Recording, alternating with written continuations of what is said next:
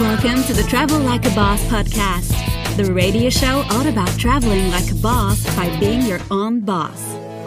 Stay tuned for weekly interviews featuring guests that have built their own online businesses. If you would like to have access to our entire back catalog, visit travellikeabosspodcast.com for instant access. And here's your host, Johnny FD. Hey everyone, this is Johnny. Welcome to episode 79 of the Travel Like a Boss podcast. I'm here today with Randy Grant. How you doing? Hey, how you doing, John? So where are we and where are you from and how did we meet? I'm originally from Mississippi, and that's where I met my wife, and we got jobs with the Department of Defense working in Japan overseas, and we worked there for 16 years until we early retired last year. And actually, my wife saw your blog, and that's where she first met you. And then when we moved into this apartment down here, or this condo, she saw you at the pool, and that's where she recognized your face, and that's kind of how it all started. That's funny. So Randy's my neighbor. We are in his apartment, which is literally right across from mine here in Chiang Mai. How do you like living there? I love it. It's it's everything we had hoped for. We had been to Chiang Mai before, and this was kind of number one on our retirement spot to come here for at least a year. So the reason why I wanted to have you on the show is you're living here, you're enjoying life, you're traveling around, but you're kind of the opposite of my normal guests who are still working. So you're retired. I am officially retired, yes. At age 40? I'm 46 now, but retired at 45, yeah. That's awesome. Yeah, right. It's pretty good. So for most people, they kind of dream of retiring at 65. An early retirement would be 55. But in reality, do you think most people back in the U.S. are even going to be able to fully retire at any point? Probably not. Back on our blog site, we even talked about how if you watch the news and you listen to those people and they kind of tell you, oh man, you're never going to retire. You need to work forever. And, maybe then when you're 95, you might be able to retire or something. It's just kind of ridiculous sometimes. So I used to dream about, retiring and then traveling the world or doing whatever happened to retire, I guess. And it used to be a big dream of mine to be able to just never work again and just say, okay, if I can get X amount of money saved up, then I'll never work again. But I think my mindset's actually changed now, where even when I'm 65, I actually wouldn't mind still kind of doing a little bit of what I do now, because I can do it anywhere, number one, and then I kind of enjoy it. So I definitely don't want to work at a job I hate when I'm 55 or 65 or 75. Definitely don't want to be working at McDonald's or something, trying to get by. Right. But if it's just some kind of online business, especially if it's something not too stressful, or let's say when I'm 65, all I do then is write books, or all I do is the podcast, I'd be okay with that. Right. I think if you're happy doing what you're doing, by all means. Now, realize we've only been doing this a year, so I don't know what's going to be in 3 years, 5 years, 10 years. Now, my wife has already found that she needs to be doing something, and so she's already went back to volunteering and doing some other things and keeping very active because she needs that. Right now, I'm still kind of basking in the glow of the hard work I put in the previous 25 years. So you're okay with just having no responsibilities and just waking up and like, what do I want to do today? What? In a nutshell, yeah. That's okay. For right now. Yeah. For right now, yes, absolutely. But even being here, we've kept busy. I've scratched a couple things off my bucket list that I wanted to do this year. And that's been really good. It gave me the freedom to do it. When I was teaching, it was very difficult to get the time off. Well, I wanted to go to Everspace Camp, and it takes 3 weeks, and it's very difficult to have that kind of time off. The summertime is the worst time to go there, and the winter time to the spring is the best. So this allowed me to do that.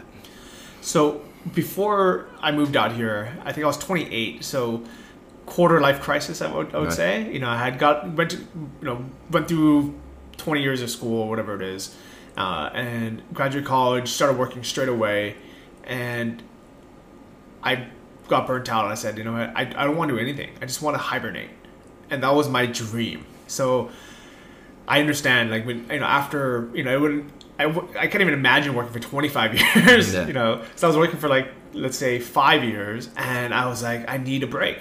And when I first moved to Thailand, I moved to Koh Tao, and I didn't want to do anything. I didn't want to have any responsibilities. And my dream was to be able to not have to answer my phone, a voicemail, an email, nothing. I was like, I don't want to do anything. And I did that for a few months, and I think that really kind of just reset me. Right. And I think that's, so that's a very, very reasonable thing to do, especially if you've been working for so long. Right, but now you're doing what you love to do. And that, I think that's what it's all about. And I think for people who retire early, I think the key to it, and we're finding that out, especially after our first year, is retiring to something, not from something.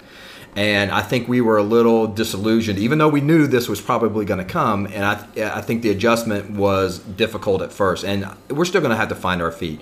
We're still trying to, there's still a lot of places we want to go and see. And so that's going to keep us pretty active. But at some point, we're going to have to start to settle and slow down the travel a little bit. And then for sure, I see myself doing something.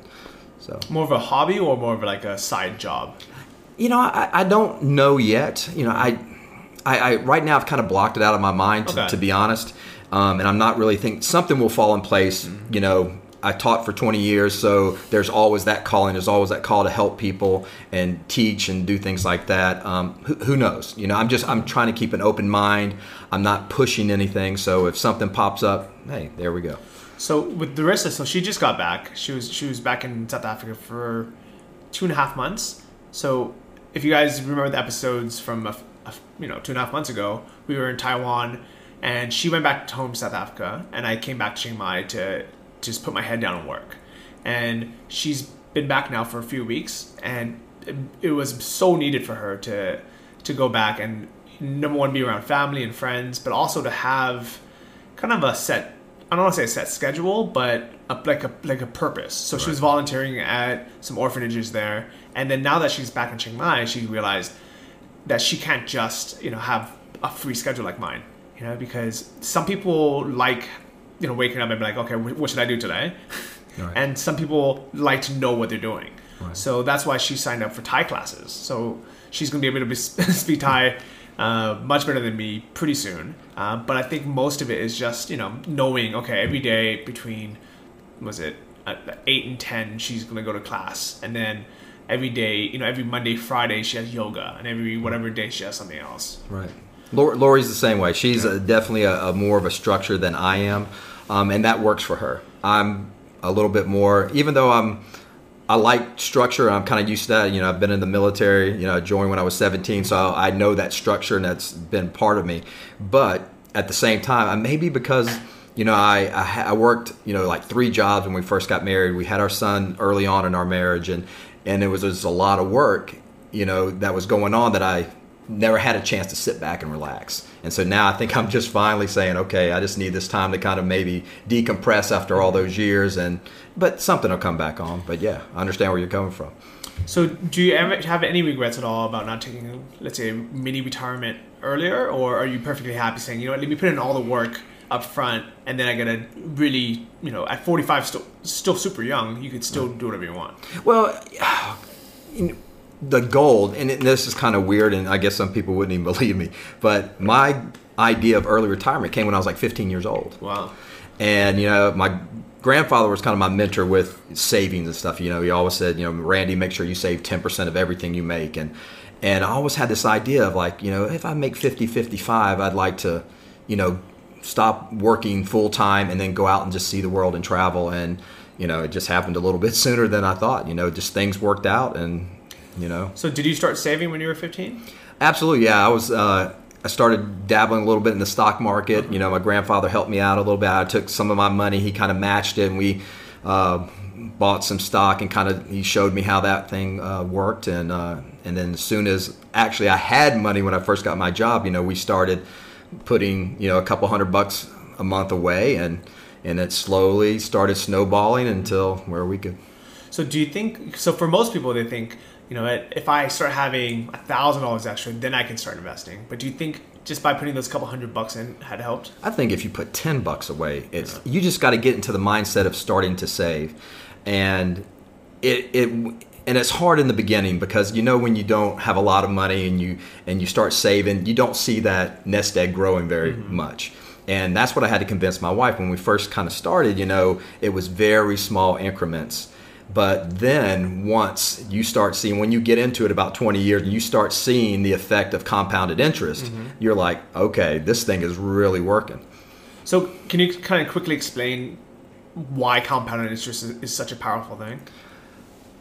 I think because, again, you don't see it when it's, if $1, and it's just say you're going to make 10%, and you're like, okay, well, there's $1.10. But when you start and that money starts building, and let's say you talk about $100,000, now you're talking $10,000, and that now you're starting to. That's a big difference. That's a significant amount of money. Now it takes time to get to that point, but once you do, and that portfolio keeps building, it goes. And there's people saying, well, I'm scared of the market, and as we were talking the other night at dinner, I went through 2 different market corrections. The tech bubble burst in the late 90s, and then the housing bubble burst in 8, and still we had enough to retire early because we talked about buying stocks on sale. Were you ever tempted to take your money out when it was going down? Never. I actually, and we talked about this as well, I actually increased our monthly contributions. We put even more in. I called my financial advisors and we upped it for, I don't even know how much at the time, but we said, let's buy more. So I think even without knowing what stocks you're investing in or what funds, or like it's almost irrelevant. I think if someone had invested, a couple $100 a month since they were 15, and then every time the stock market went down, they bought more instead of selling, I think they would be able to retire at 45 as well. Right, yeah. It's the market, if from its inception, if you look at it like a stair step. Yeah. It's up and down, but at the same time, it's always going up. And that's how it's always been. Yeah, so I absolutely 100% agree with that, and that's why I'm really glad that I started investing now. But I think technically, when I was pretty young too, like I think when I was 15, I was like, I should save, and then I just stopped. I think when I was 15, I started putting $200 a month in after my first job working at the ice cream store, and I did that until I got to college, and then I had excuses. I'm like, I have, I don't have a job now, and I need that $200 to support myself through college. But if I had just forced myself, saying, you know what, I have to figure something out, man, that money would be worth so much now. Right. Yeah, but I understand too, when you're in late teenage years, early 20s, investing's not on your mind. Yeah. You're thinking like 65 is about 1 billion years down the road, and you're thinking about cars, you're thinking about going out with your friends, dates, the whole bit, and that's your main focus. And it's tough to still have that in your mind that, I need to invest for the future. It's hard as a young person to figure out that you got to invest for the future. But I think the best way to think about it is the opposite. So what you don't want is to get compounded interest on your credit cards. Right. So let's say you owe a couple $1,000. Right. If you let that interest compound, man, you're gonna be so underwater. You're gonna be so overwhelmed within 5 or 10 years. I mean, like let's say you only paid the minimum, or you didn't pay anything. You paid zero, right, and you let that interest build up. It'd be insane. And what's cool about investing is it's almost the opposite, where instead of you owing people money, you're letting that interest compound towards your favor. Right. So I think when people think that way, they're like, well, that makes a lot of sense. Why wouldn't I do that? Yeah, that's a good way to put it, because, they tell you if you buy like a $3,000 couch and you just pay the minimum, you'll never pay the couch off, or if you do, it's you paid, however many, much money it was. So, just completely guessing, that $3,000 couch might be $60,000 by the time you end up paying it off, which also means if you saved $3,000, that money might be worth $60,000 someday. I think the first time I really was shocked by interest rates was when we bought our first house. At the time, 9% was a decent interest rate, compared to what it is now. But they give you the amortization schedule.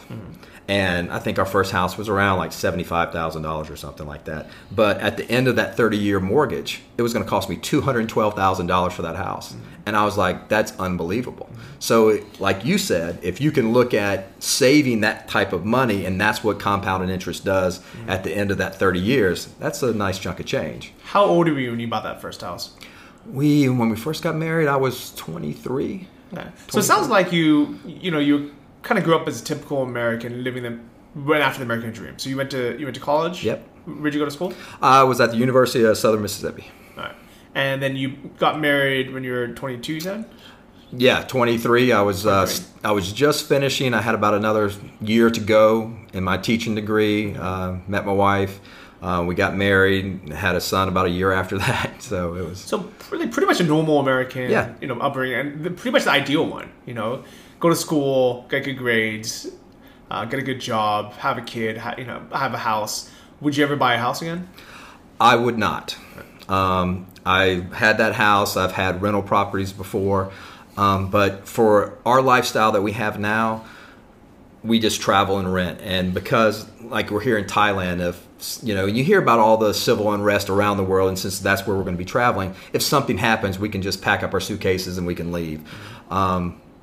We still have family back in the States, so we do stay with them when we go. And maybe down the road, maybe when we get into our 60s, if we find something that maybe we want to have a short-term place in the States, we could put some money down on something that if, maybe his grandkids there or something, who knows. Do you think you would sign another 30-year mortgage? I was thinking, I thought about that before. I'm like, okay, let's say if I'm 70 years old and I do a 30-year mortgage, let's say it's $500 a month, I'm going to be dead before it comes due anyway. So, maybe it doesn't really matter. So I'm thinking, okay, so I don't know what's going to happen if I ever move back to the U.S. and ever buy a house. But I'm thinking, 100%, I don't want to have pay it off over 30 years, unless it makes some kind of financial sense. But it's a complicated thing, but I'm pretty sure most people would kind of just lie to themselves. They buy a house they can't actually afford. They can, they can make the payments, but they can't actually afford that house. Right. And they never even look at that number, that amortization number. Right. Like, what is this $500,000 house going to cost me right. at the end of the 30 years? I think nobody looks at that. Well, even before we took our job overseas, we refinanced to 15 years. I think our payment went up maybe like $50 a month or $70 a month, but we dropped the thing down to 15 years. So I knew what I wanted to do, but at the time interest rates were just so high. Was there a way that you could have kept the 30-year mortgage but just paid extra principal every month? Yeah, I probably could have done that, but I went from 9% down to 6.5%. Okay, so that's a pretty significant chunk just to do that alone. And then if you wanted to pay on the principal on top of that, but we kind of knew that we probably wouldn't stay in that house, and almost right at 2 years, we were selling the house and moving overseas.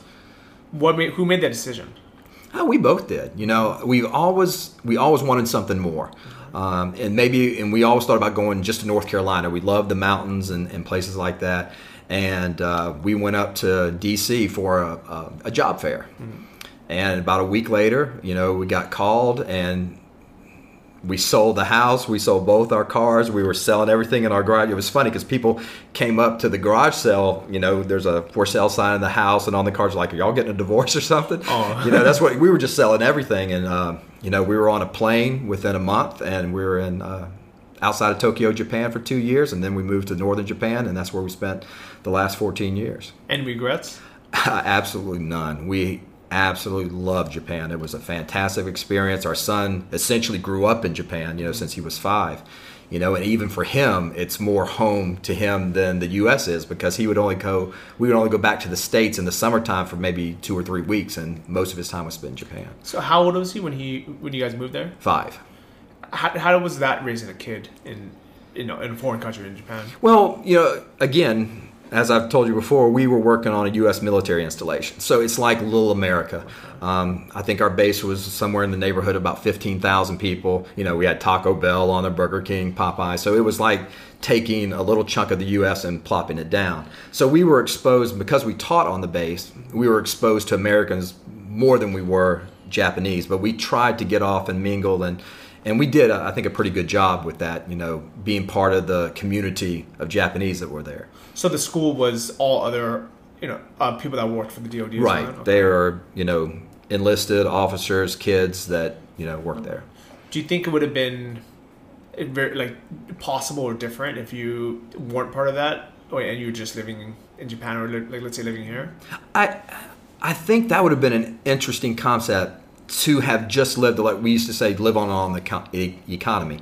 I think that would have been really cool because, one, we would have been absolutely 100% fluent. I hate telling people that I lived in Japan for 16 years and I'm not absolutely 100% fluent in Japanese, but 80%, 90% of our day was in English, dealing with Americans on the base constantly. And by the time you got home, you're so exhausted from work that, you just didn't want to try to learn something else. But again, that's our fault, and I feel embarrassed. I really do about it.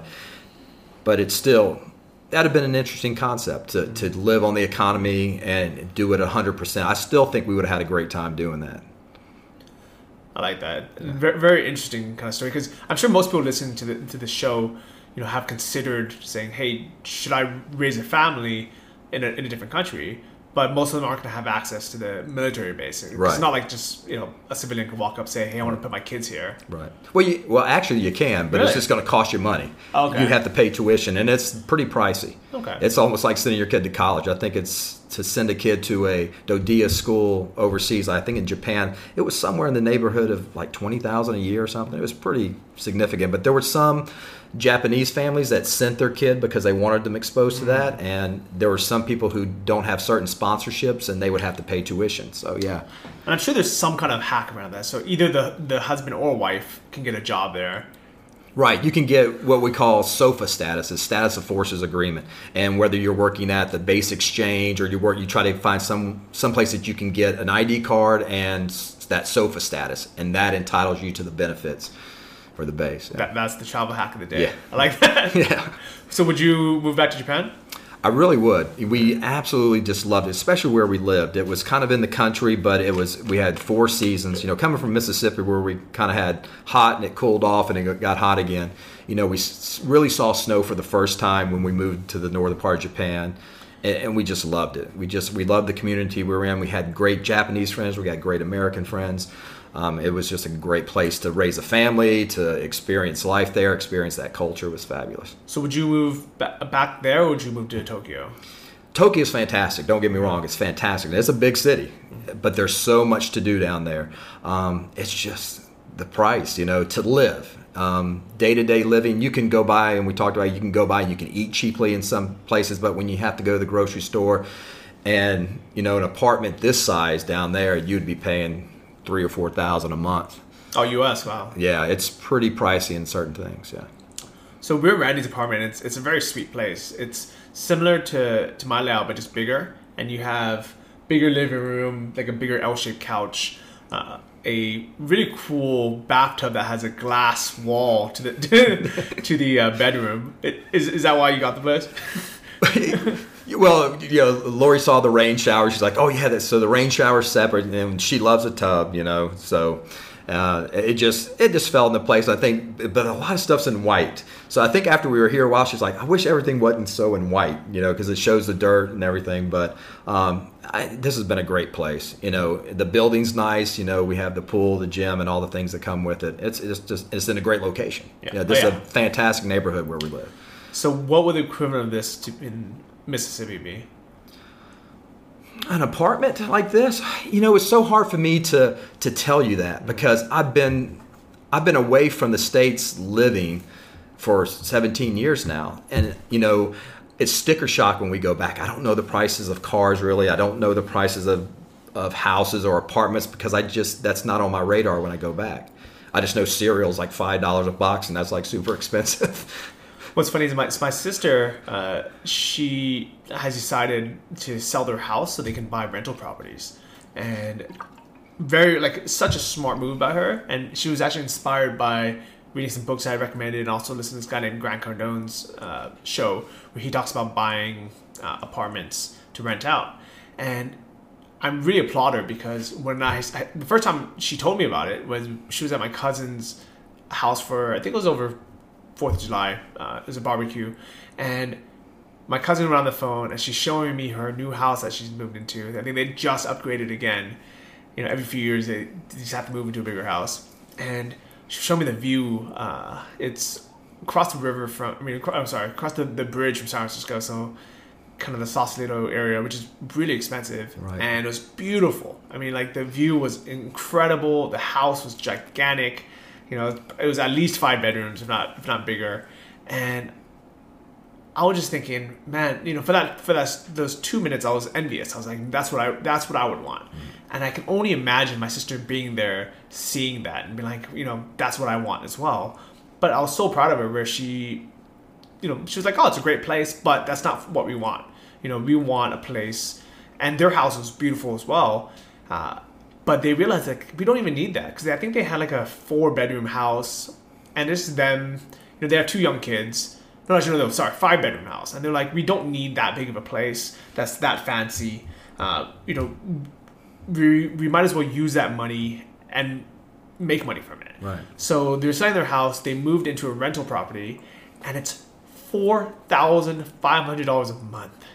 I can't even fathom, because you can live well here in Chiang Mai for what, 2 or 3 months on that kind of money. Yeah. and I know they were downgrading. They were like, okay, let's get a smaller place, right. And it's still almost $5,000 a month. That's insane to me. Right. I almost think that you have to get these bigger homes. Like maybe if you want the nicer schools, yeah. Well, that's only in these nicer neighborhoods. Well, houses are maybe start at 3,000 square feet and go up. And if you're just 2 people, do you really need 3,000 square feet?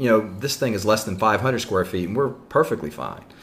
I actually have a big fascination of looking at YouTube for tiny homes. Have you ever seen those? Oh, those little ones that you can buy. It's almost like on a trailer or something. Yeah. Yeah, those are pretty cool. And I don't know if I'd actually want to live in one, but I really like the idea of it. I like the idea of efficiency, of building things well, and then not having too much junk, just, being minimalistic. Speaking of which, you've been in Chiang Mai for how long now? Almost a year. And when you pack up to leave, what would you be, like, what have you been traveling with? When we retired last year, we sold everything we own. We sold every vehicle, every piece of furniture. The only thing we kept is some of our military documents that we needed, and some pictures and videotapes, and we put that into like 2 or 3 plastic tubs that fit under Lori's mom's bed. And all we have is our carry-on luggage. We only travel with carry-on. We don't check baggage. So again, when it's time for us to go, we, who wants what, they can have it. We'll throw away the other stuff. We pack our clothes and we walk out the door and toss them the keys. That's it. We are absolute minimalists when it comes to that. That's insane. I mean, I understand, wanting to travel with just some checked baggage, but why just carry on? Why not check one bag? Because since we've been traveling, living overseas gave us the opportunity to travel a lot, and we just got down to be able to pare down what we had, because when we went on vacation, we tended to wear the same things over and over again. Now, of course, Lori has different issues than I do. Give me a couple T-shirts and some shorts, and I'm good to go. But she learned to mix and match, and she's written a couple blogs about being a minimalist, and I think she even wrote for another lady who was asking her what she did. And you can find those on our blog about what she packs, because I think the women are a little bit more fascinated than the guys are. Like I said, we're pretty simple. But what she packs, how she packs, and how she mixes and matches different outfits. I'll make sure I have a link to your blog. This is episode 79, so you go to the show notes, or you can just go to freetirement.weebly.com. That's it. Yeah. So what made you guys even want to start a blog? Because I know that's not like an income source or anything. No, it's absolutely not. It's not a great blog. I think when we first did it, it was more of an online diary for us. That way, friends and family who wanted to check in and see what we were doing, and especially we started about a year before we actually retired. And it was kind of us going through the thought process of what's happening now. This is, if these things happen, we're going to be able to retire at the end of this year. So it was kind of therapeutic for us to do that. And we've gone along and blogged about a couple little things. Like I say, you're not going to find us blogging every day or every other day and putting tons of stuff up. But we put pictures of where we traveled or cool little things. Like I think I just posted something yesterday about airfare and traveling in Chiang Mai, because I got a great deal on Lion Air, one-way tickets. Lori and I both going down when we fly out. Taxes and everything was like $23. Wow. It's crazy. I was just like, you just can't do that anywhere. So what are your travel plans? Because you're leaving here pretty soon. Yeah, we're leaving here at the beginning of September, going to Europe for a couple months. So we're going to move around Eastern Europe. We have some friends there we're going to stay with, and then see some of the places that you've already blogged about on your blog, which is great. So you already gave us a great tour of that stuff. And we're going to take a repositioning cruise back from Italy back to Florida. Nice. And we're going to see our son graduate, and then we plan on moving toward Central and South America for a few years and try that out. It's a lot of the place. So let's start with Europe. What made you decide to go to Europe after this? Well, it's kind of on the way. Yeah. We have some friends there that saw us in Japan, and we want to see them in their hometown. And we have a lot of people we worked with back in Japan who've since moved to Germany working for the Department of Defense over there. And I said, well, let's go to Budapest and Prague and all those places and see that part of Europe, which we haven't done before.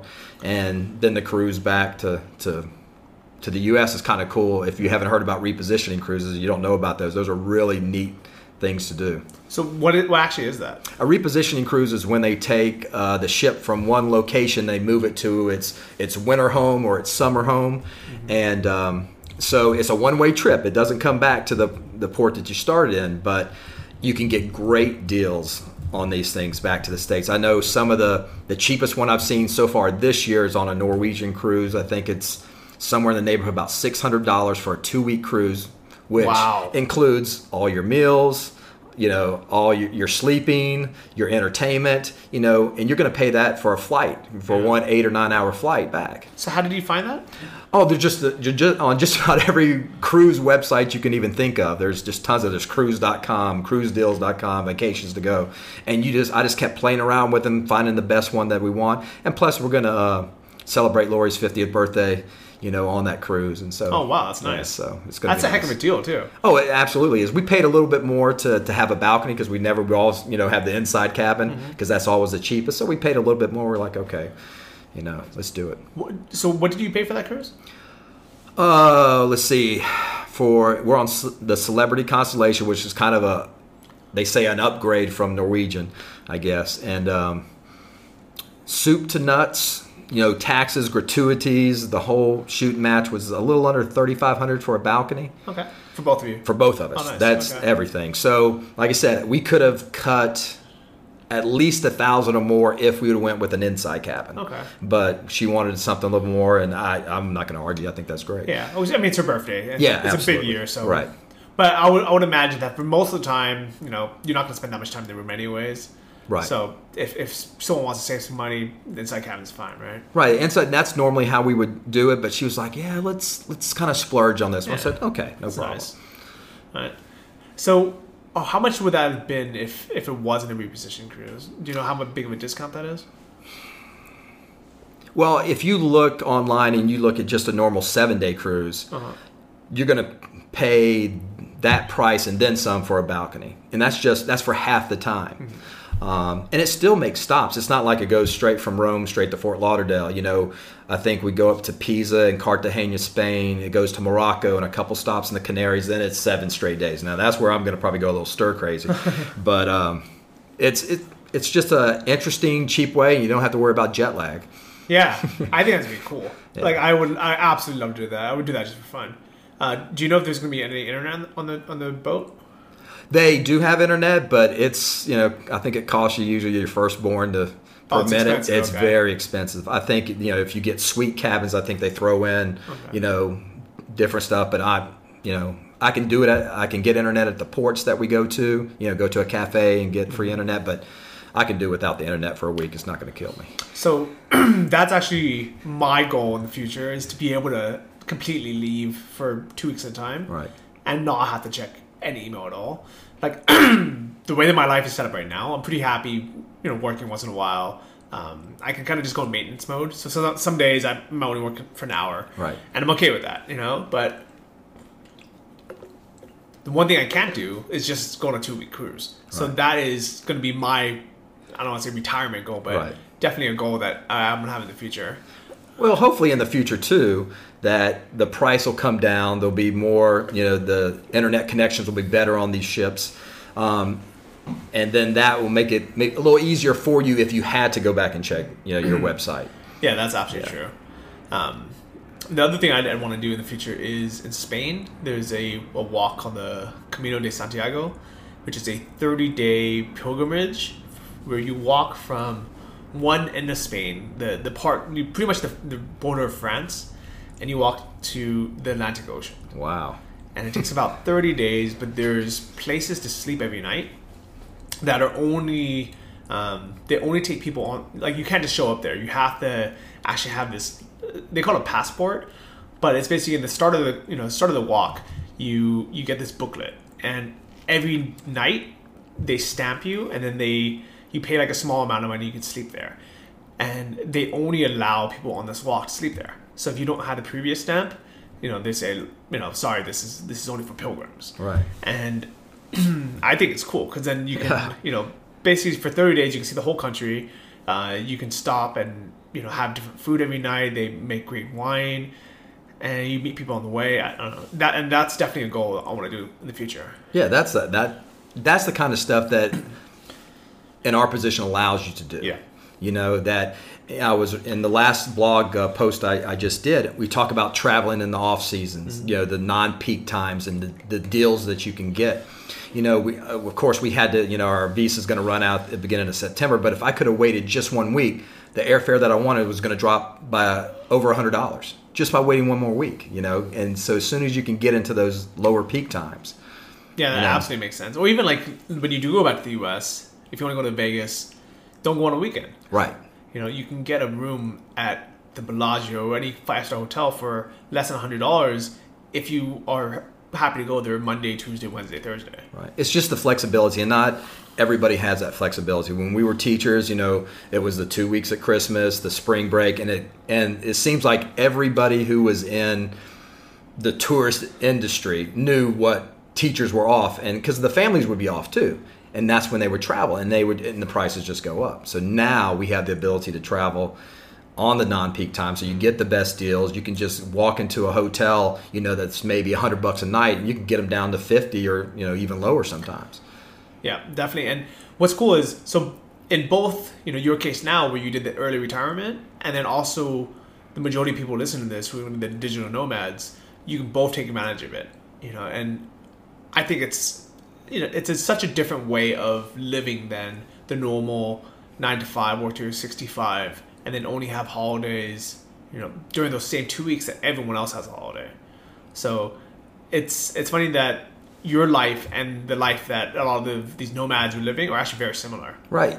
I admire what they're doing because, they've kind of broken the norm of what, sitting in the cubicle office and working 9 to 5, and they've taken their job on the road, and they still get to enjoy the perks. You get to enjoy the perks of Chiang Mai and the low cost of living, but you're still doing, the job that you love to do, and you're making money at it. That's a great thing to do. Yeah.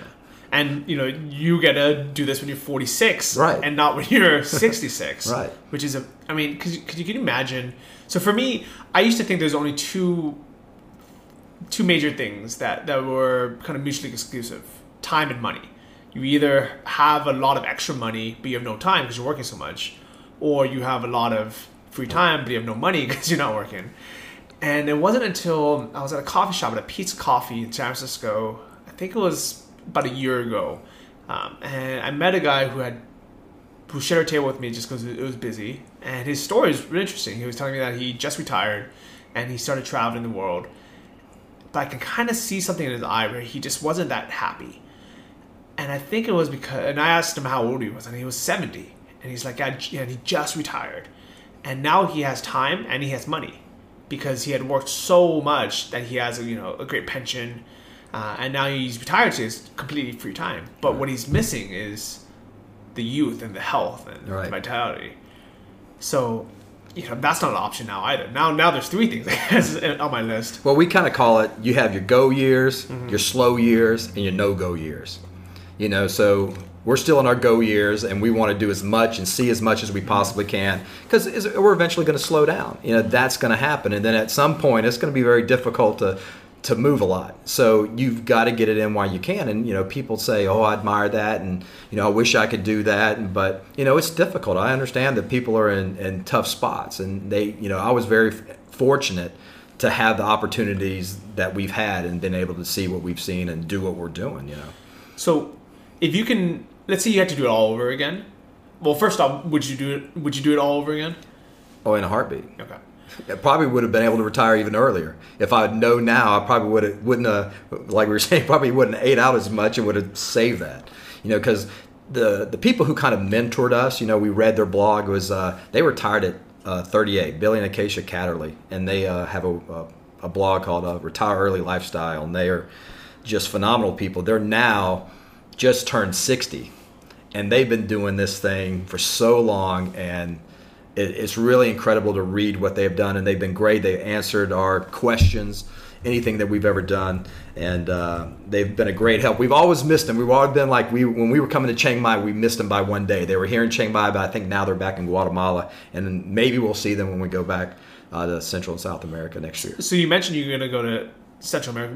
What is that? Just because you want to go? Yeah, we haven't been down there. I went to Mexico on a part of Children's International Summer Village when I was like 15. But we want to go down to Guatemala, then Ecuador and Argentina, and I just want to see it. I haven't been there, So, and my wife hasn't either. So it's just a new place to see. We know a lot about Southeast Asia. Living in Japan, this was a lot of vacation trips for us is to come here, and we've been to Europe a few times, but Central and South America haven't. So I'm curious. So I don't think I wrote anything on my blog about Guatemala. I think it's because it was definitely before I started JohnnyFD.com. So I'm gonna see if I could find some photos or info about it. I'm gonna write up a post, not only just for you, but also just for my own personal thoughts. So the main reason why I have my blog, and it's probably a similar reason why you have yours, is not just to share it with other people, but it's nice to look back on it. Right, it's fun, right? Because you forget. You're like, oh yeah, I forgot I did that. Yeah, and like when people ask you advice, of what to do, where to go, I can just say, oh yeah, check out my blog post. Right, and it's because I wrote that for myself, and I wrote that for my friends, and it's like, for example, when you go to Prague, when you go to Berlin, I'm gonna have you read that post because that post is gonna be able to explain it better than I can now, because I probably forgot all those places. Well, you already got me sold on the beer in Prague, so we're like, that's like one of the first places we're going. I can't wait. The beer in Prague is so good. It was funny because I actually never uploaded the photos from that trip because I think I was so busy. I was like traveling so much. Been to like 4 different countries in 2.5 weeks, and then came back when it was Larissa's birthday that surprised her on, and then I don't know, just life got busy, so I just never uploaded the photos. And just the other day, I think about a week ago, I went through cleaning up my hard drive, started opening those photos, and somebody had mentioned that for my Prague album, I had a beer in every other photo. It's okay though. And no one's ever seen me drink beer anywhere else in the world. They're like, what happened to you? And I said, man, if you go to Prague, you're gonna know, because beers are always less than $2, and that's like in this touristy city center. But where we were staying, and I wrote the name of the hotel on there somewhere. It was basically in a castle. It was a castle hotel, and just around the corner from it, there was a little basement, brewery that we just stumbled upon. And I remember beer was 85 cents. Wow! And it was the best I've ever had in my life. It was so fresh that they said that it was made yesterday and it has to be drank that week because it's not pasteurized. Oh, okay. Yeah. And, I love unfiltered, unpasteurized wheat beer. And it was delicious. And with every meal, I had a beer with every single meal. But isn't that great when you're traveling, that when you just stumble on these little hidden gems that you never saw maybe in a guidebook, or all of a sudden it's just like the best thing. It's fun to find. But I think there's also two sides to that, where I would hate it if let's say I missed out on some really cool places just because I never bothered to look at a guidebook or a blog. Well, people tell us, that's a tourist trap. I'm like, well, it's a tourist trap for a reason, because it's an important thing to see. Mm-hmm. So, I always take that with a grain of salt. I'm like, yeah, I want to go see it, going to Angkor Wat or, going different places, and you see these magnificent structures, but yeah, you got to go see them. Yeah, it might be touristy, but it's kind of once in a lifetime deal. Yeah, so I think there's definitely a mixture between those things. And let's say with like restaurants, I do like being able to just randomly stop in a place and try it out. Right. But at the same time, if I'm only there for, let's say, a few days, and there's like a must-eat, 5-star rated restaurant where everyone on TripAdvisor is saying this is the best in town, I want to go there as well. Yeah. Well, I just typically when we get to a hotel, wherever we're going, Lori likes to relax and put her stuff up, and I'm like, I got to get out. She calls me a border collie. She says, I always got to be doing something. So I go out, and I basically try to get lost in whatever city I'm in. I'm up and down these back alleys, and I look for local places. You see the locals in there. You don't see another foreigner in there, and I'm like, well, let's try that place. The prices are usually great. The food's usually fabulous, and it's just a cool little atmosphere that you get. And that's kind of what I like to do when I'm going out. I definitely like that as well. I think so. My biggest advice for everyone is on your first day, just walk around. Don't look at a map. Don't Google anything. Just walk around and enjoy that. Right. But before your last day, before you leave, look on either TripAdvisor or Google some blogs. Right. And find out what are some things that you don't want to miss out on. Yeah, you don't want to miss those important things that are they're there. But there's a lot to be found in other places too. So Guatemala, and then all the way down to South America as well. Yeah, I think we're gonna go to. We're just gonna start. I think working our way down. If Guatemala was good, maybe go down to Costa Rica, Panama. Check some of those places out. Ecuador, Cuenca, Ecuador is very high on our list to get there, and then.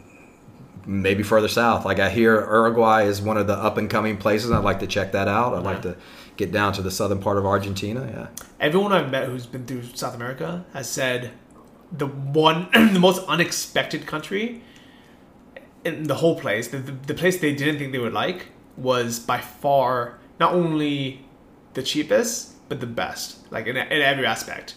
And it's Bolivia. Bolivia. Okay. Yeah, it's one of those things where people are like, what? Bolivia? But I've heard people are nice. They said, I don't think anyone specifically said anything about the food, but no complaints. Everyone's saying it's the best places in South America. Yeah, so check that out. Those are the things you just got to try, And we've got all the time in the world, so I'm willing to try it. What's it going to cost me, a week or 2 or 3 months? Yeah. Hey. And by far in Central America, so I haven't been to all of it, but I was in the Bay Islands. So there's Utila and Roatan, and there's Honduras, and then... when I was working there, I was taking people scuba diving in Utila. Everyone would basically go through Costa Rica and then come down to us. And pretty much everyone said Costa Rica was overpriced. It wasn't that great. But every single person raved how good Guatemala was, and it was. It was the best country in Central America by far. Yeah. Well, I can't wait. I've seen the pictures there of Lake. I think it's Lake Atilan, if I'm not saying that correctly, and it just looks gorgeous. Gorgeous hiking the lake. And you said you were there, right? Yeah. So there you go. You know what? I'm gonna make a note right now because I need to find those photos because it was such a good time. And I think I would go back. I don't think there's a digital nomad scene there, but the not the capital. Don't go to Guatemala City. No. I've heard. It's definitely not a safe place. There's nothing to see there. Right. But Antigua is Guatemala's Chiang Mai. Oh, wow. Okay. Yeah. That's not too far from Lake Atilan. Yeah. Right? You might actually have to go through there. Is it on the way? Yeah. I think it's on the way. And Antigua is awesome. It really reminds me of Chiang Mai. If I just threw you there and I spun you around a couple times, you would be like, oh, this might be Chiang Mai. And all I remember was they had like cobblestone streets.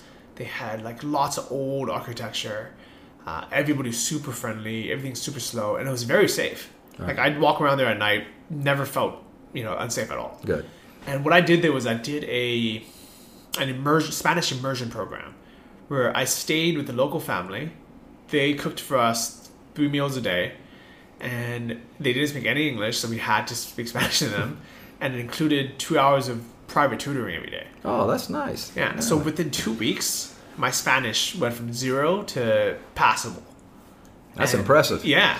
And I remember the first day we had lunch, they were asking me if I wanted tortillas, and I had no idea what they were saying. I just sat there and it was so uncomfortable. So what I did was that day during my tutoring, I said, like, look, I want to know how to communicate at dinner.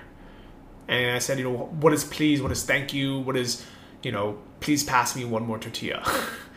And I wrote these things down, and I sat down at dinner, and I pulled out this little crumpled up piece of paper from my pocket. And I'm sure my pronunciation wasn't good. I'm, reading off a piece of paper, but we were able to communicate. Mm-hmm. And from that point on, I was like, if I just do this every day, I'll be good. Yeah, that's kind of how I felt with the Thai. I learned just enough Thai to probably embarrass myself, but the people laugh, and they're always thankful that you're trying, and they always look favorable upon that than just trying to speak English. So Larissa, with her Thai language courses she's doing now, she's been going to the Thai market. It's basically our farmers market, and she's been trying to talk in Thai the whole time. And even though her Thai, she's only been doing it for a week, so I'm sure her Thai's not very good yet. But the old ladies that work there love it. They see this, blonde, white girl trying to speak Thai, and they want to help her. Right. So, I think that's definitely the way to do it. Right. Just getting involved, and that's nobody's gonna yell at you for trying the language. They're always going to be appreciative. Yeah. And by the way, so the reason why she's been going to the market, she's been juicing for us. Yeah. So we bought a juicer here. It's about $100. wasn't too bad. And we are not doing a juice cleanse, but we decided, why does it have to be either or? Everyone we meet that juices, they're doing a 21-day juice, cleanse diet, and that's all they drink, or they just don't do it at all. So we decided, well, why not just eat a normal diet and then also add the juice to it, just for the extra nutrients. And we've been doing that, and it's been fantastic. So are you trying to lose weight or just eat healthier? What's the goal? It's mainly just for health. Okay. I'm trying to lose weight anyways, just because I gained a ton of weight over the last couple months of traveling. And then Taiwan, I probably gained like 15 pounds just from all the pastries and breads and everything. But for her, she just wants to be healthy. She wants to, if anything, she wants to gain a little bit of weight. She wants to gain a little bit of muscle.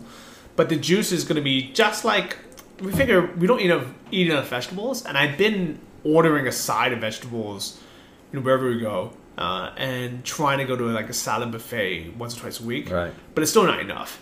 It's just not super easy to get tons of vegetables in. Right. And most vegetarian places aren't actually vegetables. They're just like tofu and rice and bread. So we figured, why not add some greens into our diet? So I'm going to report back on how that goes. But so far, I honestly can't see any harm from it. Right. Just having an extra glass of green stuff every day. I think I actually do feel more energetic from it. I think the biggest problem is it's a pain in the butt to clean. Yeah. But I made a deal with Larissa and I said, you do all the juicing, all the cleaning, and I'll drink it. Okay, well, I think that's pretty easy there. Yeah. You got the good end of that one.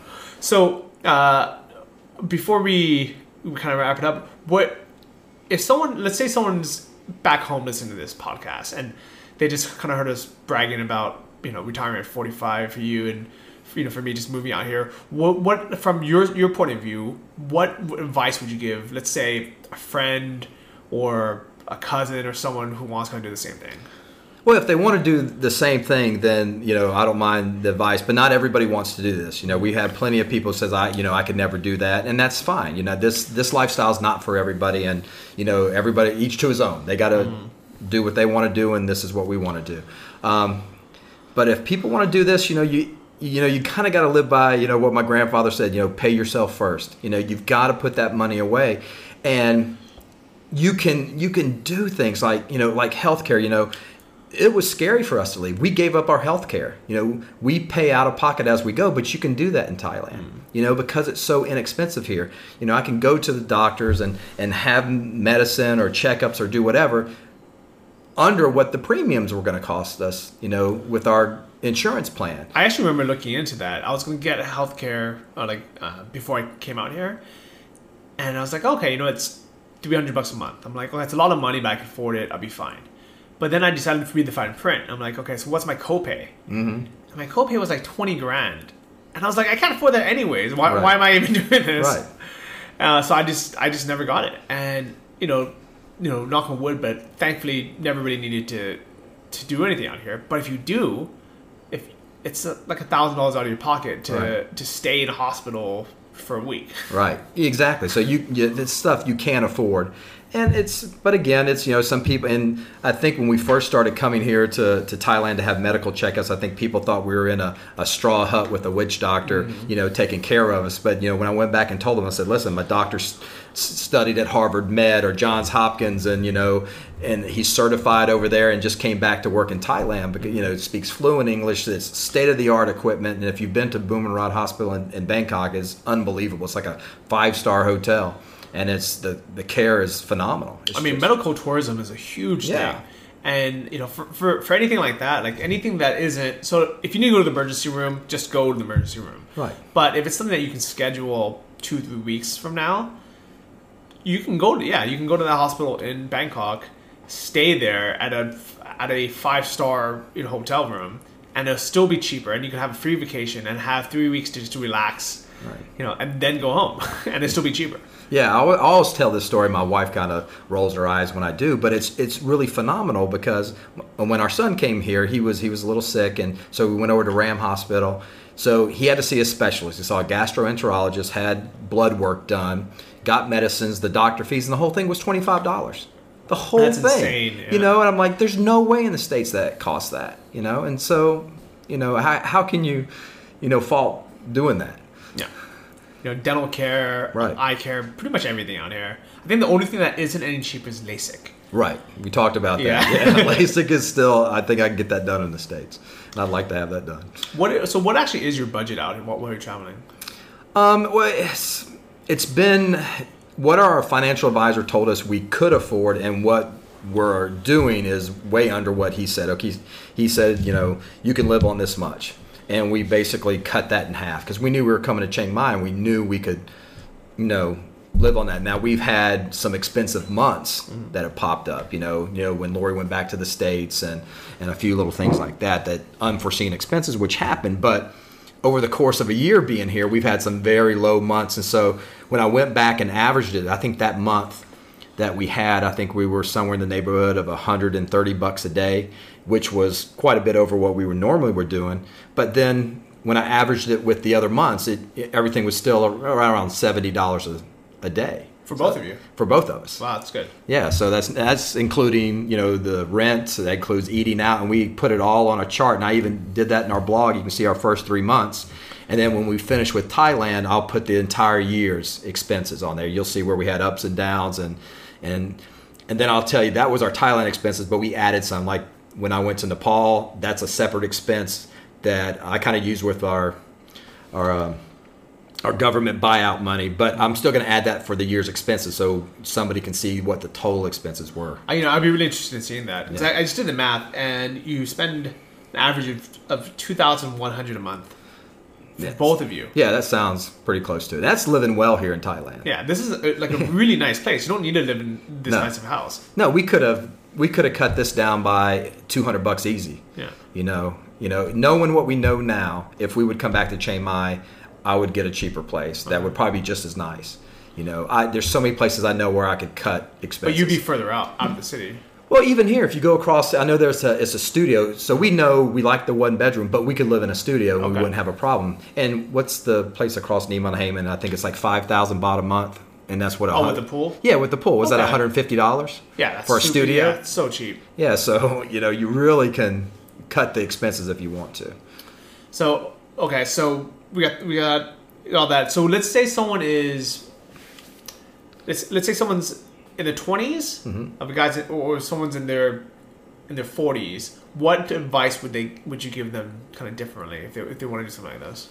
Well, the person in their 20s just has more time. Yeah. I already got my son investing in a Roth IRA because he's seen what our goal was. He's like, well, I want to do that too. I'm like, well, this is how you have to start. It's the longer time you have, the better off you are. If you have to wait till you're 40 or 50, you just have to put that much more away in order to retire at your retirement goal. But, if you can start in your teens or in your early 20s and you've got, that length of time to let that stuff compound, you just see the money exploding. And there's going to be ups and downs. That's kind of part of it. That's, just.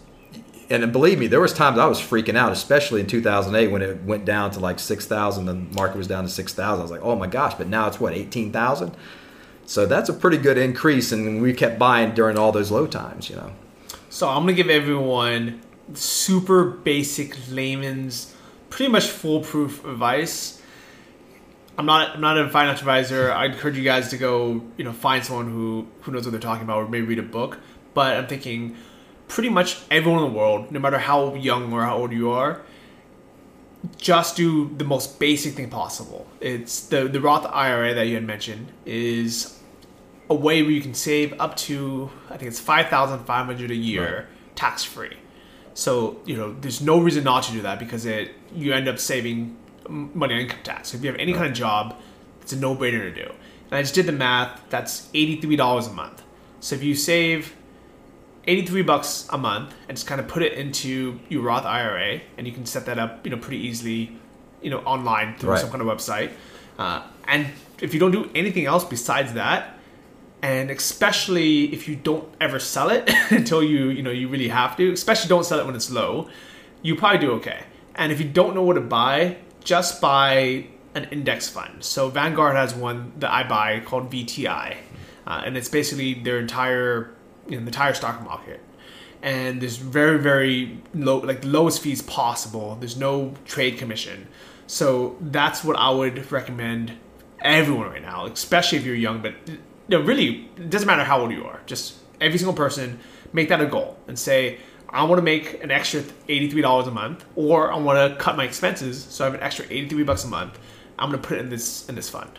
Right. I wish I could remember. I can't remember the guy's name I read, but he called it like the latte factor. He says instead of buying that $5 cup of coffee, every single day, take that money and invest it, and just something as simple as that. If you can curb, that one cup of coffee and add it, and there's your money right there. Yeah, and my math's not that good, so I'm not gonna do it. But I would bring the bet that if you started doing that when you're, let's say you got your first job and you're 18 or something, right, and you've been doing that now, until you're 45, and you let that interest compound, man, it'd be worth a lot of money. Oh, seriously, yeah. That's the whole thing, and that's, I think, the hardest thing for people to realize is, that it takes time. I'm sorry, I'm not going to win the lottery. I'm not going to, I'm not a NFL superstar. I'm not going to have that kind of money. It's not just going to be dropped in my lap. So my goal was it's going to take time, and that's hard for some people.